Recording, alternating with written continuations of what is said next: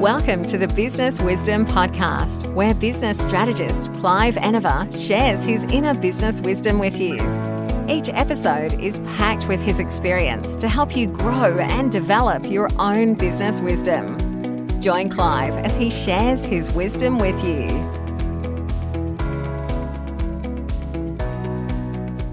Monday again. Welcome to another week. What a great week it can be. I hope, of course, that you're angling for a really good week, because at the end of the day, it's all up to us. If we decide we're going to have a good week, we'll probably have a good week. If we decide we're going to have a poor week, we'll probably have a poor week. Let's think about some of the things that we might look at for this week to get us off to a good start and maintain our motivation through the whole week. Let's look again at our business wisdom cards. Remember, you can get these business wisdom cards from enevergroup.com.au. That'll be on the screen. And they're just like having a business coach in your pocket, because when you have a look through these cards, each card has something going on that is something to do with your business. It'll help you navigate your way through some of the trials and various other aspects of business that might be confronting you.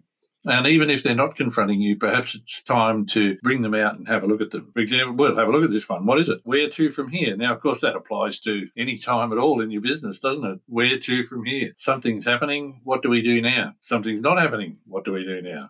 It's all about staying ahead of the game, getting in front. And at this point in time, of course, we're heading towards the middle of winter, which, of course, is an absolutely wonderful thing, because it gives us an opportunity to get out and do wintry things. And each of our seasons here in Australia, of course, gives us tremendous opportunity for a change of activity. But wintertime, what will we do? Well, first thing we know is it's cold. Perhaps it's an opportunity to go to the mountains and enjoy playing in the snow. Of course, if you don't like the snow, don't go.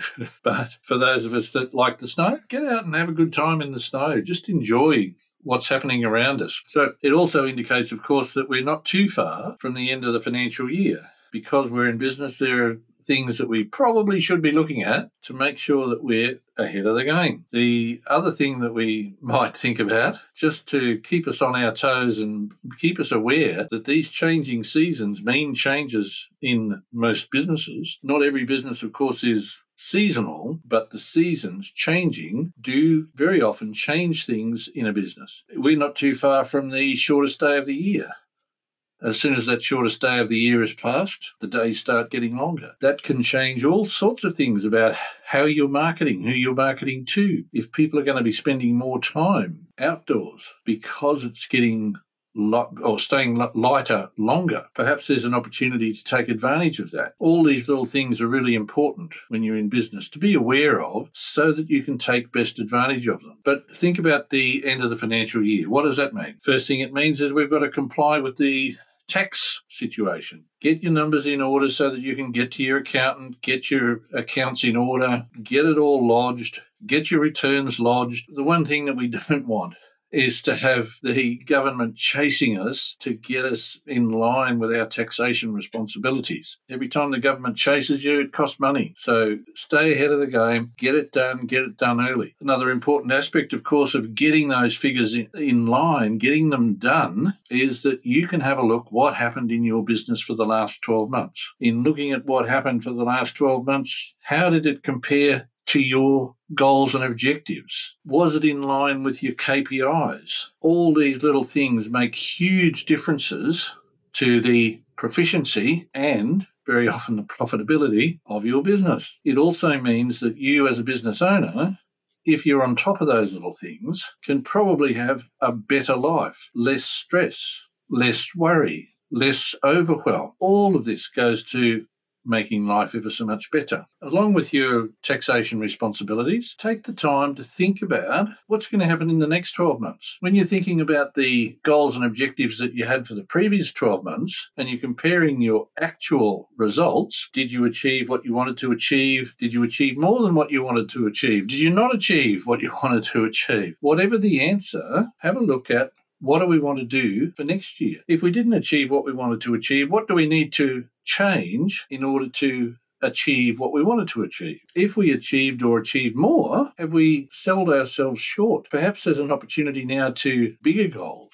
to do more, to achieve more. Look at all these things and set your goals so that you can keep yourself on track and get ahead of the game. At the end of the day, if you're in front of the game, things are happening more easily.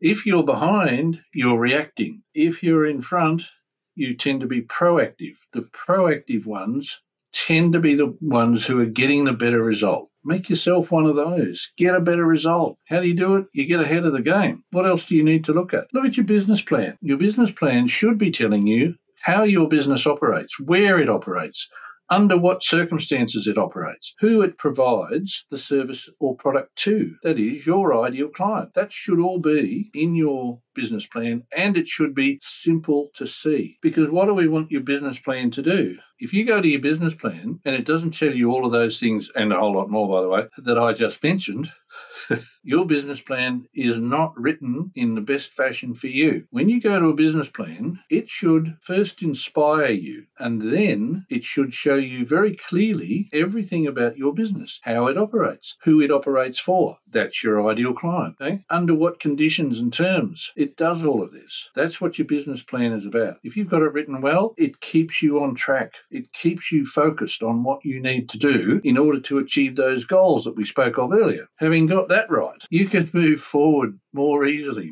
You can more readily align with your client's view of your business. If those two are aligned, your view, and your client's view, it's amazing how easy it is to find clients. It's amazing how easy it is to work with those clients. It's amazing how simple it is to not have client issues. Make sure that you've got everything in order. Keep it all in order. Think about your staff. Are your staff on board? Or are your staff just turning up? If they're just turning up, perhaps you need to look at how you hired them, how you trained them, how you motivate them. All of this goes to having a better year. If you're in business, I hope you're looking to have a better year every year. And whilst every day is a really good time to check on how you're going, this time of year is a particularly special time to be having a look at it, because we have to account for the previous 12 months while we're doing our taxation. Well, you've got all those numbers there. Make really good use of them. If you're not good at analysing the numbers, if you find it challenging, get somebody who is good at that to help you to understand what simple things you might do to make your world a better place. In the meantime, go and have...